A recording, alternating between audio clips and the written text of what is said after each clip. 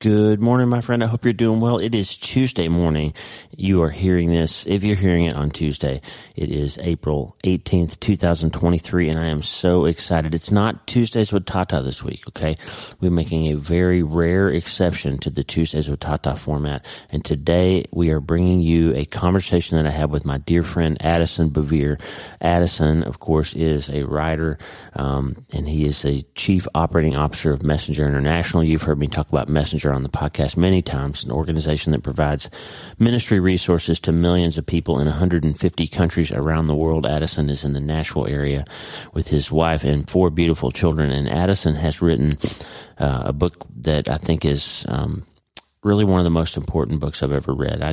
I try to avoid the use of hyperbole in my life. I like to joke and use exaggerations and all that in my jokes, but when I'm telling you about something that can help you, I try to be really crystal clear on what the benefit is. Just like in medicine, I don't ever want to overstate what my surgery can do or can offer to someone or what a medication could be expected to perform. I want you to know exactly what you're getting into. And with Addison's new book, which is called Words with God, Trading Boring, Empty Prayer for Real Connection, you're going to find some big answers to some questions you may have had, like what do we do with unanswered prayers and how do we move through them? Why does God invite us to ask through prayer if he is aware of our needs already? We have these honest questions, right? If God already knows everything, why does it matter if I ask him? Well, he's already decided what he's going to do. Well, you need to address that, and Addison's book does it. Is there a right way to pray? How often do we need to pray? What does it look like when the Bible says pray without ceasing? What does that mean in our busy lives? How do we learn to hear the voice of God, and how do we know it's not just our own brain chemistry, right? I know a lot of people that understand that we have this voice in our head, and they don't understand, when am I hearing from God? When am I hearing from the devil? When am I just hearing my own wishes and desires? And we're just tired of this boring, empty prayer, or this thing that seems insurmountable, this impossibility to get out of the noise of our lives and get into a real conversation. And God says that prayer is the secret to getting to know him. How do we do it? It feels frustrating and hopeless at times. And I'm going to tell you this. There's 2 books that I've read in my life that really changed the compass of what I thought, the direction I needed my prayer life to go. One was Richard Foster's book on prayer, which the subtitle was Finding the Heart's True Home. And the other was my friend Philip Yancey's book, Prayer, Does It Make Any Difference? That's a big question I had in my life. And Addison has written a book that's going to sit on my shelf right next to those 2 monumental works on prayer. Words with God is one of those books that's going to change the direction for you, friend. I'm not kidding. I did an endorsement. I'm incredibly honored that Addison asked me to endorse his book. He is just an unbelievable young man who's doing great things for the kingdom. And he reached out and he said, hey, I've written a new book. He provided me with the PDF copy a few months ago, and it hit me at just the right time when I was actually struggling with some things in prayer. I was having some difficulty finding some answers that we needed, and this book came. I think I got it on a Friday afternoon, got up early as I always do on Saturday morning, and Addison just completely wrecked my plans for the day because I read his entire book that morning. Lisa got up and was like, what are you doing? I said, I'm nothing except reading this book. I just got to read it. And so I was humbled that he asked me to endorse the book. And here's what I said. When Addison asked me to endorse his book, here's what I sent him. And here's what ended up in the front few pages of his book. Here's what I said. As he so often does, God placed my friend Addison Bevere's book, Words with God, in my inbox exactly when I needed it most. In a quiet and dry season in my prayer life, when God's voice feels drowned out by life's frenzied pace, Addison has equipped me to learn to hear again. My bookcase contains many treasured guides I've used to reconnect to God when prayer seems hard or ineffective, including my favorites by Philip Yancey and Richard Foster. But Addison has done more than just give us a book on prayer. He walks alongside those of us who are struggling, pastoring and mentoring us through our doubts and fears into real connection and conversations with God. I'll return to Words with God's many times in the years to come, as it has already been so helpful to me. He asked me for my endorsement as a favor to him, but Addison's book is a favor to us all. Listen, friend, without hyperbole, I can tell you that Addison's book, Words with God, will make a difference in your prayer life. And if you feel alone in this world, if you feel like nothing's changing when you're begging for change, if you feel like things are dry and you can't even quiet the voices in your own head, to begin to wonder how to learn to discern and hear God's voice, Addison's book will help you.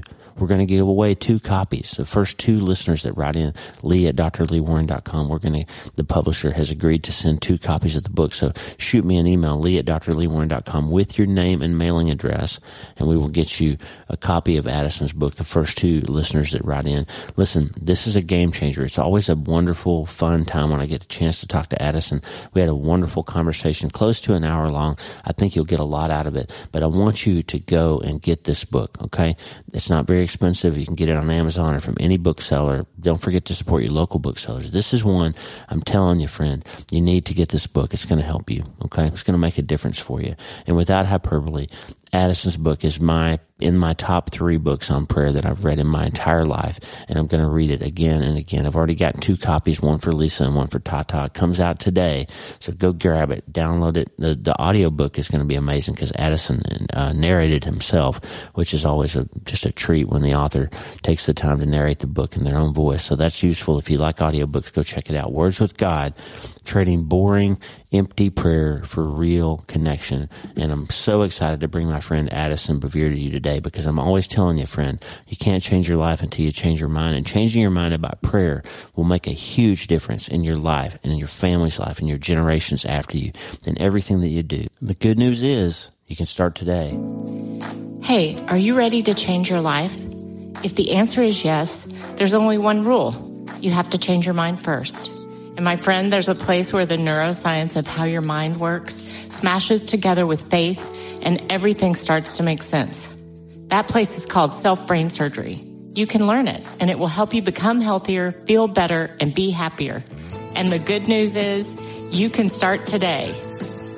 Thanks, Lisa. Hey, so glad to have you listening today. I'm Dr. Lee Warren, and I live in Nebraska in the United States of America with my incredible wife, Lisa, my father-in-law, Tata, and the super pups, Harvey and Lewis.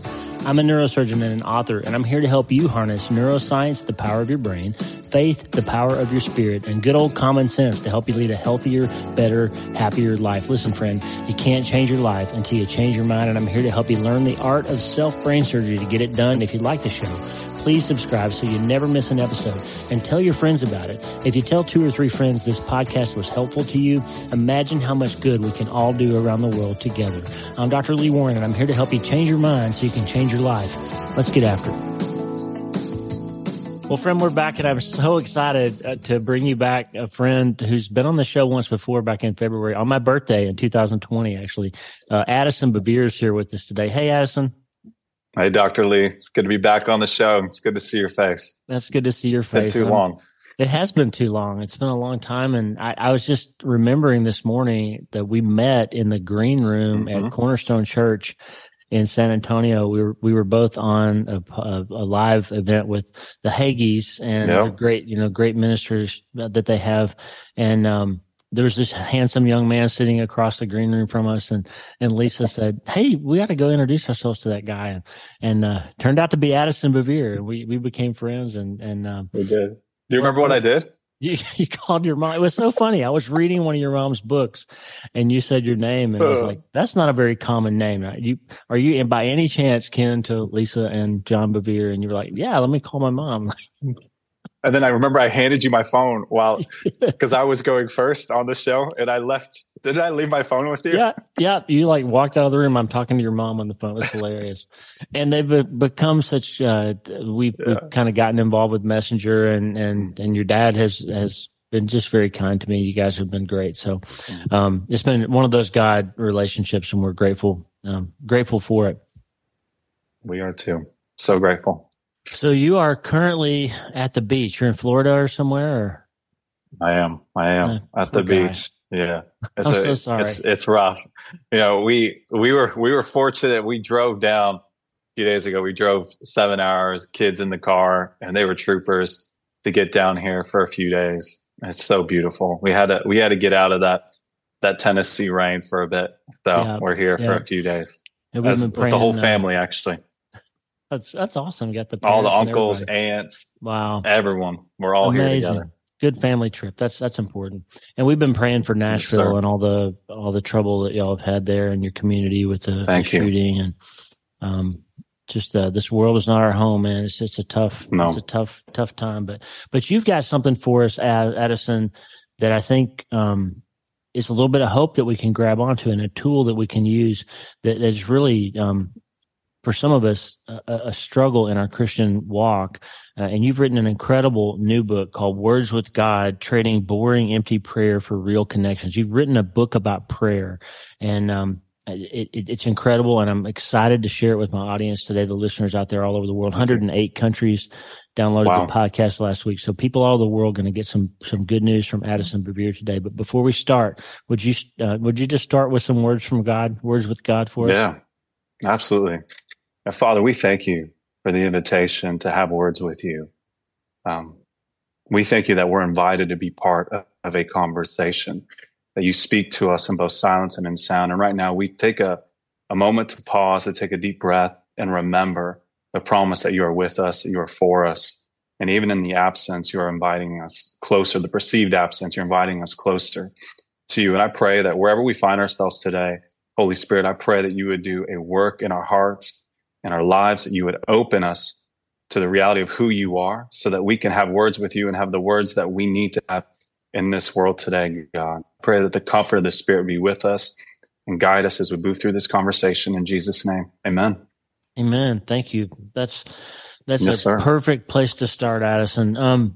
You tell us in the book, as you're getting started, right at the start of chapter 2, the genesis of this book was a season in your life when you were pretty stressed out and you were struggling. Yeah. And just give us kind of a high level look at what was happening in your world and what happened that led to you deciding to write a book about prayer. That's a big task. I'm going to write a book to help people understand how to pray. That's a big task. Talk to us about that. Yeah. Yeah, I'll be honest with you. This is a book that I never thought I would write. I spent almost 5 years navigating insomnia. Wow. I had a lot of things happen in my life during this period, and I allowed myself to spiral. And I was given over to a lot of nighttime anxiety. I couldn't fall asleep. And then when I could fall asleep, I would wake up and I would just feel like there were so many things that were out of my control. And it drove me to this place of sleeplessness where I traded these hours at night for some form of productivity. Wow. And it became a habit for me. And I lived in a perpetual fog. And I was pretty good at hiding it from most people, but you can't hide something like that from your spouse. And one morning, Julie, she called me and she was just like, "Listen, you're not going anywhere." Like I felt like that particular day, I felt like my bodily systems were all shutting down. It just felt like I couldn't do anything. And she's like, "You're not going anywhere. You're not doing anything. The world's going to have to spin without your contribution." And yeah, you need to go get alone with God, whatever. Wow. Like you can go wherever you want, but you're not going to work today. And so it was a breaking point for me. And I went away, actually to Garden of the Gods that day in Colorado Springs. Wow. I went away and I spent about 5-6 hours in prayer, just really like yelling, probably yelling majority of the time, yelling at God, just like, "God, what in the world is going on? Like, why do I find myself in this place? I feel like I've been faithful to my family. I feel like I've been faithful to what you called me to do. I love my wife. I feel like I'm pursuing you the way I know how to pursue you." Yeah. And during this time, Dr. Lee, it just felt like in my pursuit of God, there was nothing. Like I was yelling into a canyon, like I was reaching out for someone who wasn't there. And so I was getting frustrated with God. Like, "God, why have you abandoned me?" It didn't add up for me. Wow. And so during that time, I felt this invitation to go away for the first time in my life and do a time of stillness and silence. And so I kind of made this deal with God. I'm like, "God, if you get me through the next few months, I'm going to do this. Right? If you give me the grace to get me through the next few months," because really I couldn't do it before then for various reasons. And so I did. And it was the first time, and I share this in detail in the book, but it was the first time that I went to bed like normal people do. That's how I described it. Yeah. I had such an intense nighttime routine. I mean, it was OCD to the max, the things that I would do to have to create the right environment for me to sleep. But based on my sleep patterns, none of that was working. But I read Psalm 127 that night, and it struck me what it says about it's in vain that you stay up late and you get up early, eating the bread of anxious toil. And I realized that I had been feeding myself the bread of anxious toil. And there is a form of sustenance. There's an illusion of sustenance that comes with the bread of anxious toil. And it struck me. And I went to bed at 7:30, 8 o'clock that night, and I slept for 11 hours. And that was something that hadn't happened in years. And I woke, and as I was waking, there was this holy invitation on my lips. I don't know how to describe it. I really haven't experienced anything like it before or since then. And what I sensed and what I articulated as I woke was essentially the message that prayer is going to become the center of your life, and you're going to write on it. And it's like, essentially it was an invitation. It felt like a statement, but it was more of an invitation to accept that, to believe it to be true. And I remember saying yes, but really not knowing that I was saying yes. It was almost, it's like the verse of Philippians 2 where it talks about the will to do his will. It's like God intervened and was empowering my will to say yes to his will. That's what it felt like. And then I moved. I was like, man, as I woke up, like, man, this is another form of grasping. Like, I come from a family of writers. Like, I do write. I'm like, this is another play at productivity. Yeah. But it just would not wash away. And I'll leave the rest for the story of the book. You know what happens then. But God meets me in a miraculous way that day, specifically that day, through the life of another person and through a prayer that I prayed. And it became the catalyst for this book. And it set me into years of working on it and also writing it in order to be where we are today. So, wow. That's a bit of the story. It's incredible, and the way that God calls us to things, it's not always because of our prior qualifications, right? I mean, the Bible's full of stories like that, Gideon and different people that are like, "This is not your thing, but it's going to become your thing if you let me equip you for it." And that's what you've done here. It's beautiful. And you said you told a little story about this guy Ivan, and I don't want to give the whole thing away, but you're right. I mean, God put an individual person in your path who kind of called you out of that very day. And it was interesting that morning, because, to be more specific, that morning, right after the thing. But what was interesting to me is that there was a little bit of a double edge to it, because he was dying of cancer, and you feel like you're getting called to pray into his life and God's going to do some miraculous things for him, but it didn't work out that way. Yeah. And what was amazing about it too, Dr. Lee, is the way all of it was so providential leading to that moment. I mean, we talked for 4 hours, prayed together, laid hands on them. There were tears, and then it moved into something over the next couple of days where families ended up connecting and all of these things. And it was just like, God, this is so apparent. This is how you're moving. This is how you're meeting us. And as I write about in the book, but during these 5 years, I really felt abandoned by God. I wasn't experiencing the tangible presence of God. Yeah. I would pray, I would read, I would chase God, but I felt like God was incredibly elusive during this time. And it was during that season, Dr. Lee, where I discovered that when it comes to prayer, like, silence is not rejection. It's actually an invitation. That's right. It's an invitation to let go of preconceived ideas of God and prayer and how all this works. And I feel like in that moment with Ivan specifically, like, it was a moment where I had this preconceived idea of what saying yes to a more robust and more complete and more whole revelation of prayer would look like and to write on. And the Spirit of God led me down a direction of surrender and facing off with doubts that I had, that I didn't even realize I had, that I needed to face off with. And I write about this in the book, but there's a big difference between doubt and unbelief. And when we as the people of God, when we're willing, as the children of God, we bring our doubts to the Father. It's kind of like God and I we sat down together, we looked at these doubts on the shelf, we lined them out on the shelf, and we got to have a good conversation about them. But so often we hide our doubts, we hide our dissonance from God, thinking that he, in some form or fashion, can't handle that. But it's so clear. I mean, the psalmist says in Psalm 142, I was just reading it this earlier today, but it says, the psalmist is talking about David saying, I lay out my complaints before God. Yep. And what I tell people is, look, when it comes to your dynamic with God, don't complain about God, but complain to God. Because people, they think of children of Israel complaining and they don't inherit the promised land. And I get that. But there's something that happens when we complain to God, directly to him. That's right. We are forced to face off with these ideas of who God is and how he works and what that means for our lives and what that means for purpose and calling and relationship and all the things that are super meaningful. And it leads us on a journey into truth that goes so far beyond the cliches that we largely build our lives on. That's exactly right. And it's such a crucial distinction because I think we're taught, or maybe we just absorb that this idea that doubt is equal to disbelief or unfaithfulness. And I mean, the Bible's full of stories about people who bring their doubts faithfully to God. Yes. You drilled into that just a little bit about what disbelief is. Disbelief is, I think you said, the belief that God can't do the things that he says he can do, or something to that effect. And what's that? Yeah. How's that compared to doubt? Doubt is that he may not do them, right? Yeah. So the way I make the distinction is doubt more so has to do with our perception of God. So like we doubt how, where, who will do it.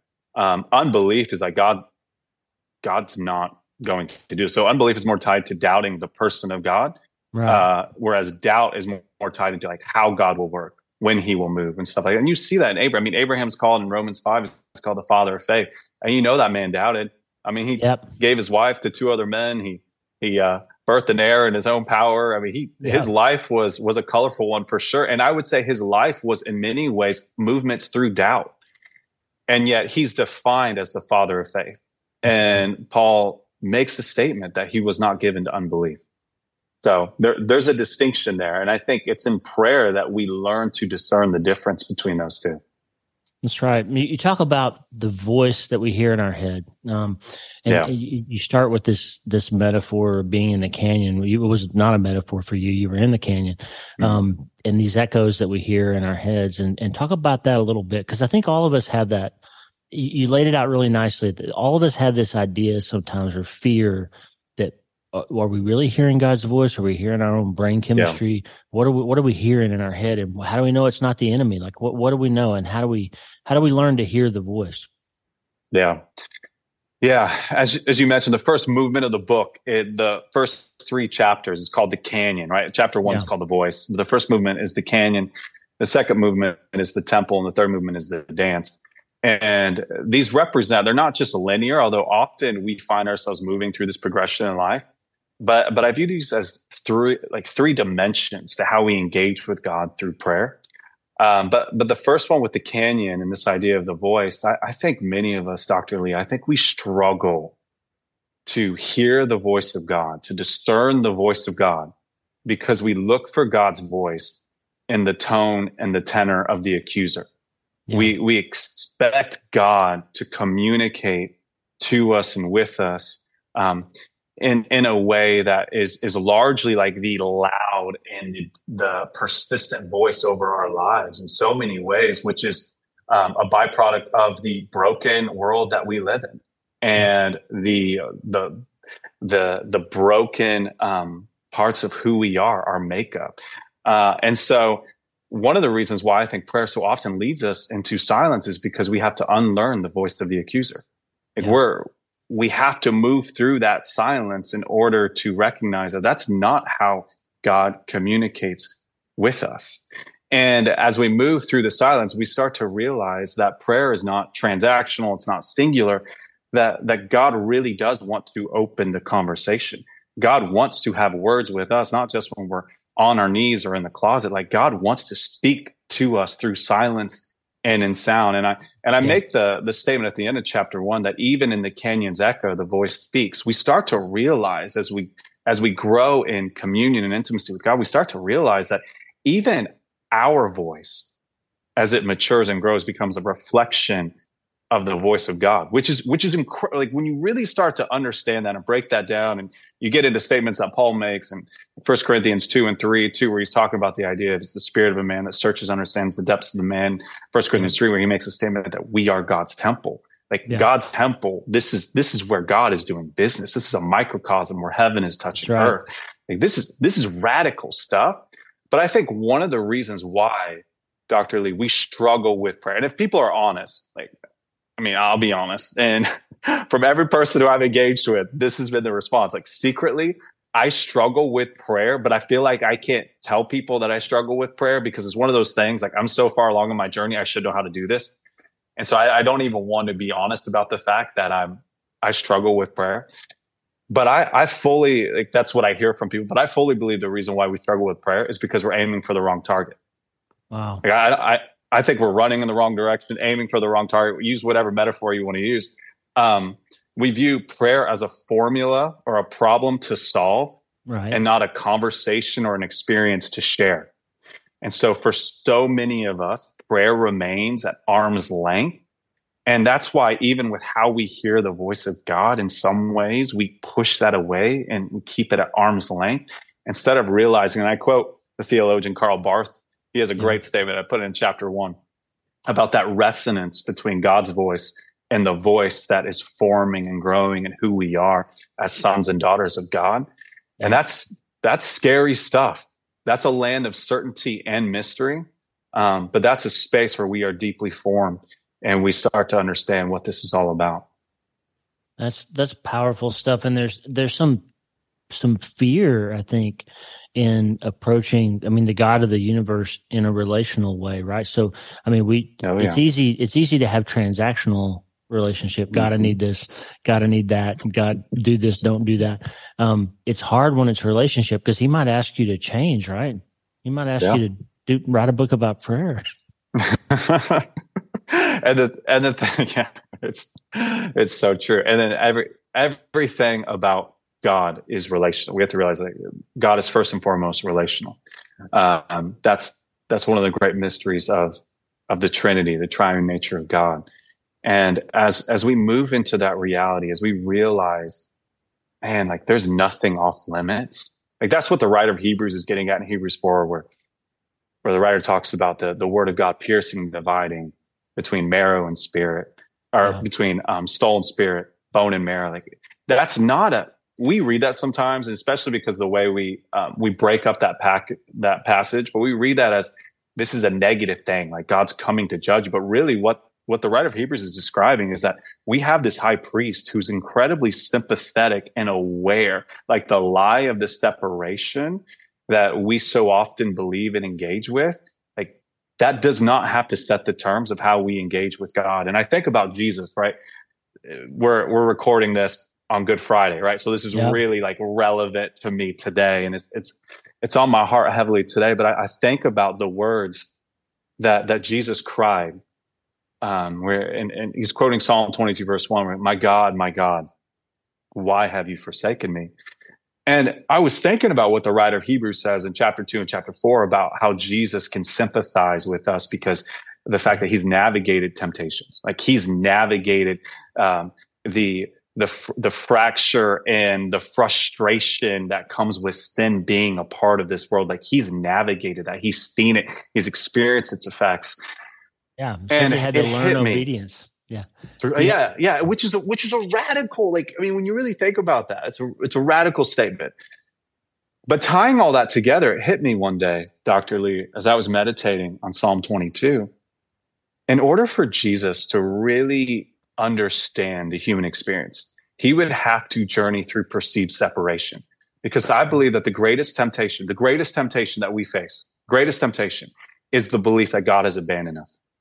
Wow. I believe it is the greatest, because if you really believe that, what you will do to try to find some form of connection or fulfillment or purpose, or you'll give yourself over to idolatry or something else. Like I really believe, even look at the accuser with Adam and Eve. No, God's actually keeping something from you. Like there's something that is pulled away. There's a part of him that you're not experiencing, that you're not, that you don't get to share in.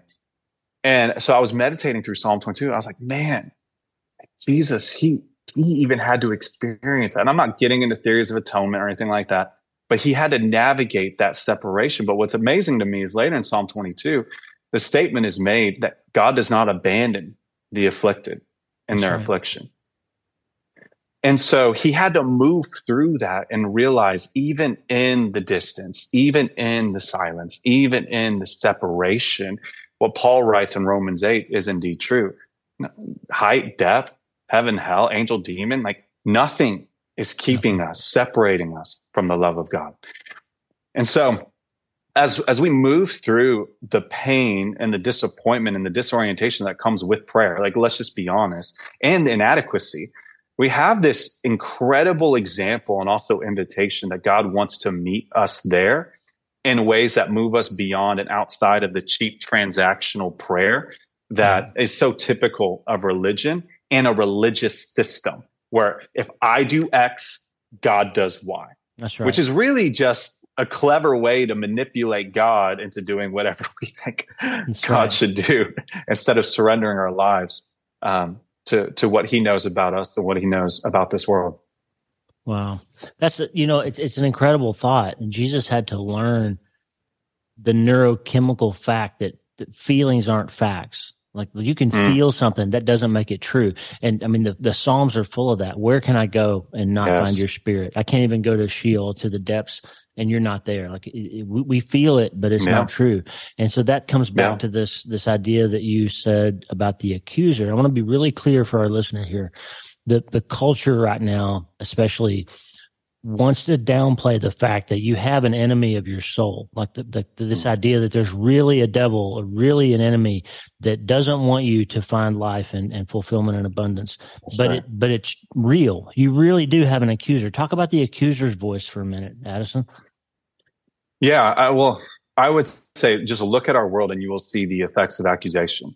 When we listen to the voice of the accuser, we look to accuse, we look to vilify. And if you look at really anywhere where we navigate our differences or navigate tension, largely the voice of the accuser is the one dictating the tone. And I believe that is because of what we're hearing internally. And because we hear that internally, we are projecting that externally. And we live in a world, and Dr. Lee, you know this, where people are afraid of silence. They're afraid of stillness. They're afraid to engage with God in that respect, which is very countercultural. Like, we live in a world that is noisy, that is distracting. Definitely. And I think the accuser doesn't want us to engage with God in the stillness and the silence and in that holy trust, because the accuser knows that we're going to find a peace, a confidence, a clarity, a power, a boldness there that we will not find amidst the chaos and confusion of our world. But what the accuser will do, and this is a really simple way for y'all to discern, like, is this the accuser's voice, or is this the leading of the Spirit, the voice of God? The accuser will come in, will condemn, will shame you, will belittle you, will stall you, will freeze you, or will move you into what I call frantic inaction, where your life, where your energy, where your work has very little fruit, because it's a response against something, not moving forward in faith and hope. And people will be like, well, Addison, hold on. You're saying God's not going to challenge me? No, that's absolutely not. I would actually say that the voice of God has a weightiness to it that the voice of the accuser does not. And there's a gravity, there's a gravitas, there's a seriousness to it, because it speaks into the depths of who we are. But something that you'll always find with the voice of God is it will move you forward into faith, into hope, into dependence on God. It will move you out from this like self-centered life where all you can see is the universe that you created within. It'll open your eyes to an others orientation, to a greater world, to purpose, to promise. Like, that's how God moves through our lives and in our lives. And so understanding that is really helpful and really important, because God is going to challenge you. Like, God will push you outside of your comfort zone 100%. But the thing is, with the voice of God, it's always leading us into something that requires us to take our eyes off ourselves and fix our eyes on the reality, the example of Jesus. Now, Paul describes this as the mind of Christ in 1 Corinthians 2. Yeah. And Jesus is the one who is the intersection of what is most true about us, meaning what we're promised, what we're capable of in him, and what is ultimately true about God. That is why we follow Jesus. That is why we believe in Jesus. That is why his name is the name above anything else. And as we surrender to the reality of who Jesus is, the accuser's voice loses power and authority. I mean, think about this. Jesus has beloved sonship spoken over him, right? Moment of baptism. And immediately the Spirit of God leads the Son to the wilderness. What is the first thing that the accuser says? If you're really the Son of God. Yep. Come on. And I know y'all have heard this. If you're really called, if you're really this, if you're really that, do something practical. Yep. Do something spectacular. Make something happen. There's this angst to it. There's this response. And Jesus, what does he do? He responds from this place of confidence and rest. And he responds with the word. And he says, It is written. This is my confidence. I'm responding from this confidence that I am beloved. And that's why I feel like we keep going to Hebrews. And that's just because it's Good Friday and I'm in Hebrews. But that's why so much of Hebrews is about confidence. Like, be confident, confidently approach the throne of grace, or find mercy and grace in our time of need. And I write about this in chapter 10 of the book, the idea of the conscience and how the conscience should be God conscious. Like, it should be oriented in God consciousness, because we live in a world that weaponizes the conscience. We live in a world of weaponized morality, and we have to be aware that if we want to be people who live lives in a way that reflects God's nature, we have to be people who live with a God consciousness. Only then can we have our consciences properly oriented and in tune to navigate the craziness of the world that we find ourselves in. Wow, there's a whole theology right there. We can have a whole conversation about that. I love it. I love this idea, and it's so important, friend. Hearing this, it's so important to get this idea that prayer gives us this opportunity to move away from ourselves and move towards something that will enable us to really be who we're supposed to be, called to be. And you said it beautifully. You said, what we don't die to, we die from, right? So if we don't, if we don't learn how to pursue the voice that leads us up and not just back to ourselves, then we're going to die from that. And it's going to be the thing that takes us out. You had this beautiful line about Jesus describing truth as the rock, right? You either throw yourself on the rock or the rock's going to fall on you. Yeah. But either way, you're doing business with the rock, right? Like, you're going to do business with the rock. You don't get away with not doing business with a rock. And in that season too, for me, I was praying, Dr. Lee, I was praying for rest. I was praying for freedom. I was praying for peace. I was praying for clarity of purpose. I mean, I was praying for all these wonderful things, right? Like good things. And I realized in this season, and I've seen this in different seasons of my life, and I'm sure you've seen this, and others listening, you've seen this as well. And hopefully I'm able to give you language to understand the heart of God. But what I realized, and I write about this in Words with God, but I realize is God won't deliver us from a thing if he knows that thing will eventually lead us or deliver us to him. Wow. And we have like this idea of freedom, and freedom's good. But if we make freedom an idol, then freedom's not good. That's right. And so it's this, because otherwise then freedom can be twisted, manipulated, and distorted. And it's this idea with prayer. We view prayer as a mechanism. Yeah. But the reality is there's nothing on the other side of prayer. Like you don't use prayer to get to something. But we treat prayer like that. Prayer is not, there's like nothing on the other side of prayer. Prayer is this constant communion relationship with God.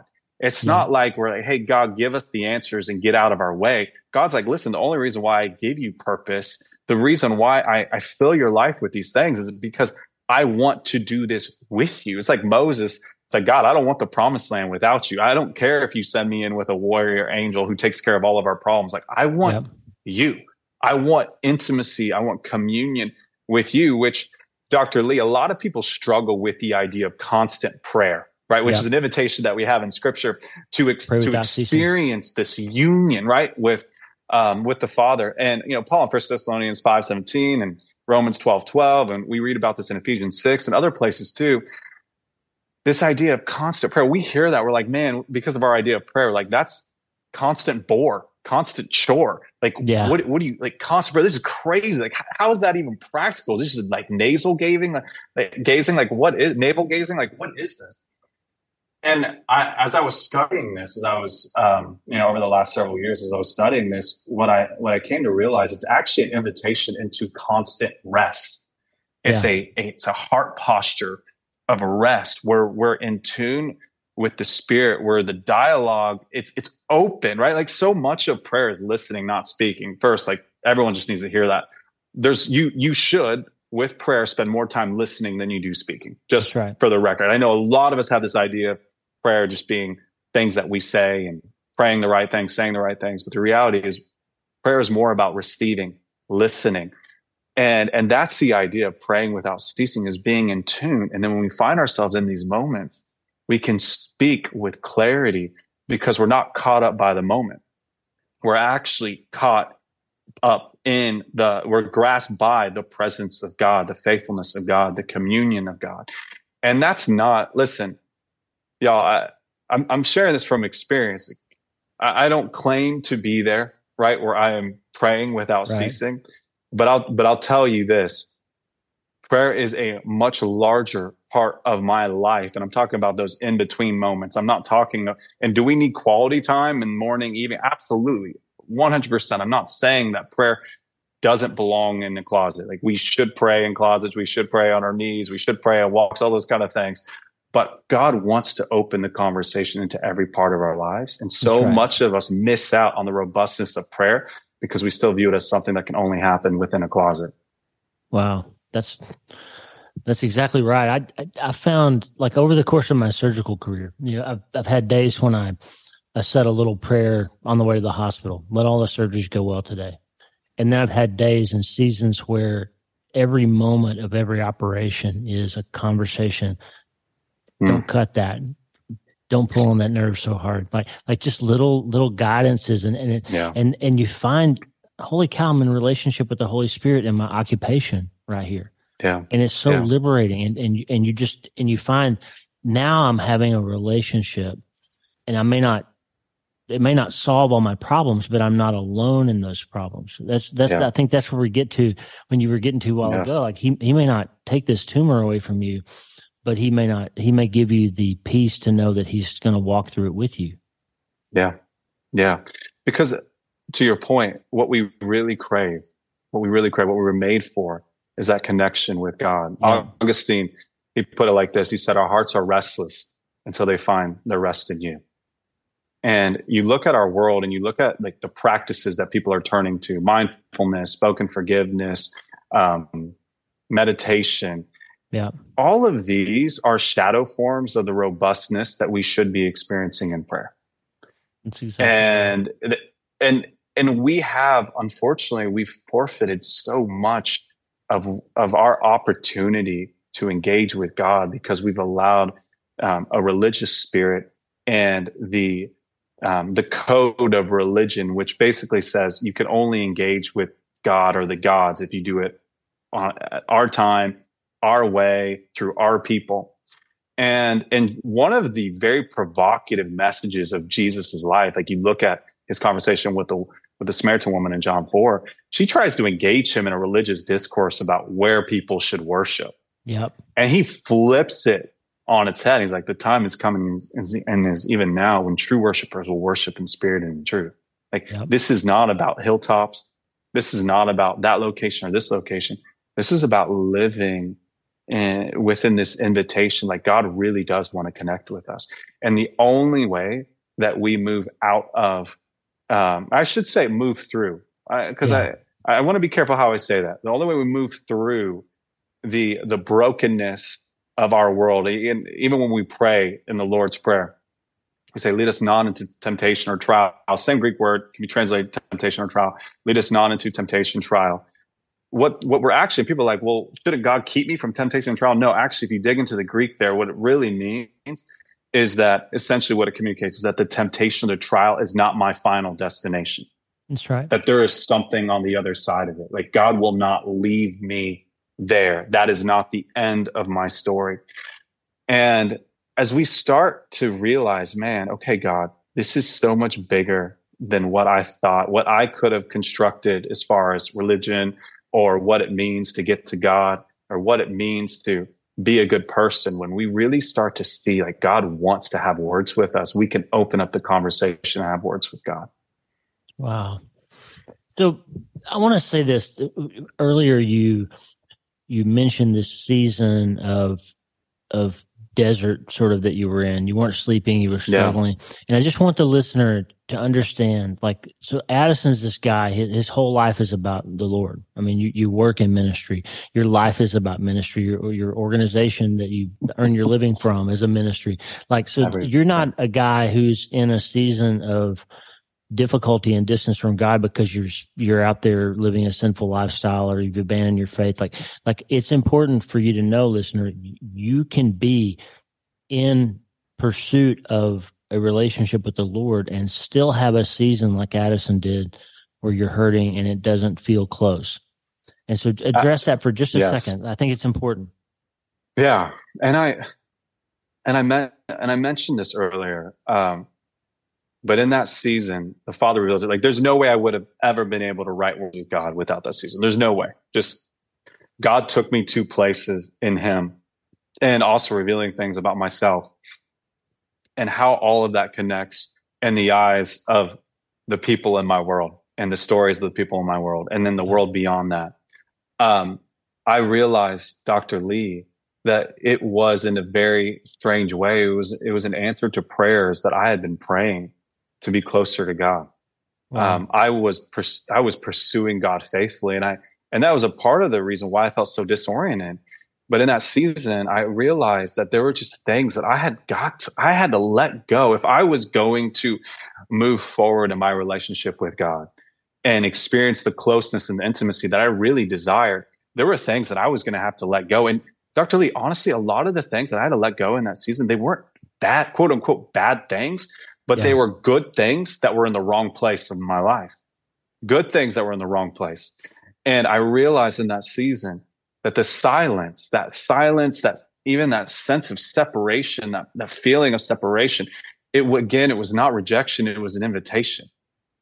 God was saying like, hey, I'm inviting you to know me in ways that you haven't known me before because you haven't had to know me like this before.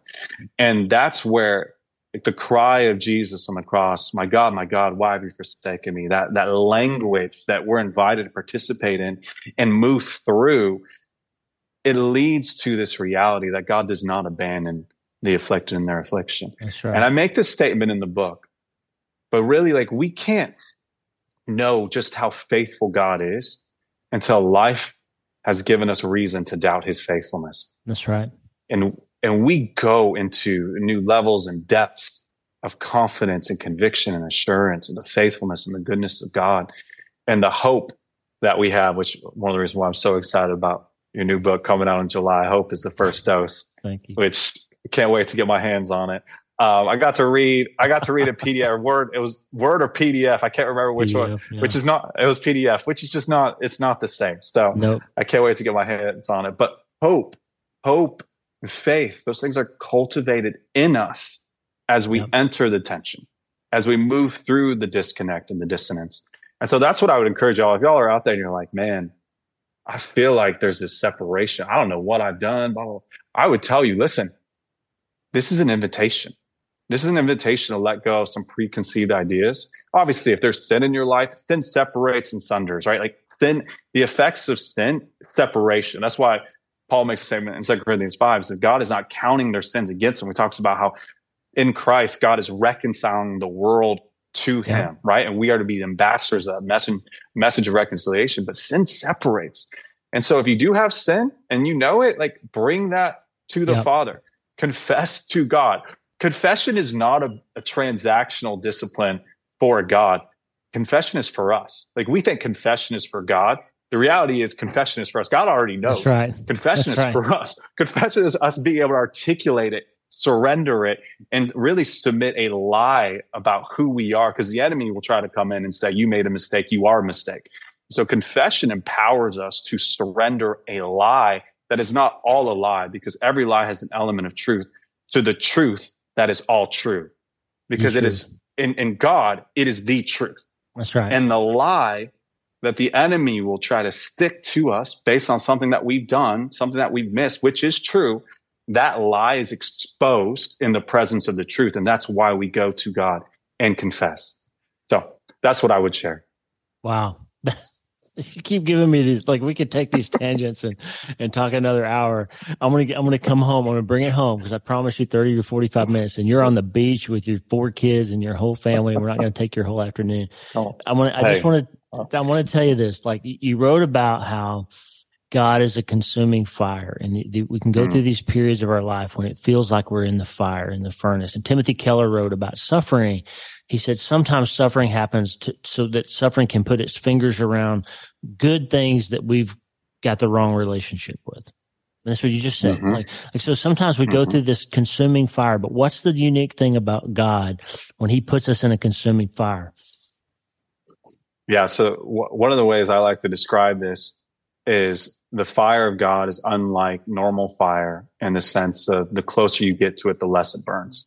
That's right. When we run from the process, when we don't surrender to what God is doing in that process, it hurts. Life hurts. It burns. I mean, Jesus makes a statement that everyone will be salted with fire. Yep. God said about Paul to Ananias, said, "I will show him how much he must suffer for my name." I mean, this is James writes about it. Peter writes about it in First Peter. I mean, we see it all over the place. Like this is a part of our journey, and any construct that tries to make sense of life without it is destined to fail. But we do have this promise that in and through the consuming fire, like we are held in the hands of the tender Father. Yep. And that we can't let either of those go. He is, and the Lord's Prayer teaches us to pray like this. He is the tender Father, our Father. Right? He's our Father. Our Father. Who has a name, the hallowed name. Hallowed be your name, meaning it's holy. It's other. Like he is tender Father, but he's also consuming fire. And don't you dare let either one of those go. You got to hold them in both hands. The certainty and the mystery that come with both of those. Otherwise, you will not be able to navigate the life that we're called to navigate. So, wow. I got good news. I got good news for the listeners. Your incredible publicist has agreed to give away 2 copies of Words with God. That's just so kind. So the first 2 listeners hearing my voice right now, send me an email, lee@drleewarren.com, lee@drleewarren.com. Please send your mailing address. Please send your mailing address. Don't make me write you back. Please email me. And the first 2 listeners that write in, Addison and his incredibly kind publisher over at Revell, are going to send 2 copies of the book. It's going to change lives, Addison. If you got 10 seconds to tell us why somebody should read this book, go. Elevator pitch, 10 seconds. Yeah.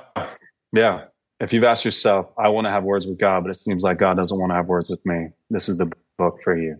If you're like, I want to pray, but I don't know how to do it, and I've tried the formulas, I've tried the quick fixes, and they're not working for me, this is the book for you.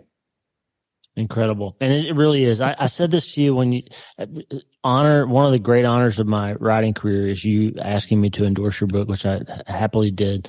And I said this to you then, but I've got 3 books on prayer on my shelf right now. Richard Foster, Philip Yancey, Timothy Keller. And the 4th one is going to be Addison Bevere. It's that level of an instruction manual. It's not very long, 130 pages, I think, 135 pages. It will change your prayer life. It'll change your understanding of what it is, what the conversation's like, what the relationship's like, and it won't leave you the same, just like your book Saints did. I mean, I came away from Saints with this different understanding of what it meant to be more than just a Christian. And Addison, you're giving us some great tools. Grateful for you and your friendship and for that little time in the green room back in the day. I know. Catalyst for all this. I'm thankful for it. Amen. God bless you with the book, and we're praying for you and your family, and go hit the beach, man. Thank you, Dr. Lee. Appreciate you. Love you guys. Hey, thanks for listening. Please subscribe to the show so you automatically get every episode. And if you like the show, you'll love my weekly letter. Check out my writing at drleewarren.substack.com, drleewarren.substack.com. Get the free newsletter every week for my best prescriptions for becoming healthier, feeling better, and being happier through the power of faith and neuroscience smashing together via self-brain surgery. drleewarren.substack.com. And if you need prayer, go to the prayer wall at wleewarrenmd.com/prayer. The theme music for the show is Make Us One by Tommy Walker, graciously provided for free by the great folks over at TommyWalkerMinistries.org. Check it out and consider supporting them. TommyWalkerMinistries.org. Remember, you can't change your life until you change your mind, and the good news is you can start today. I'm Dr. Lee Warren. I'll talk to you soon. God bless you, friend. Have a great day.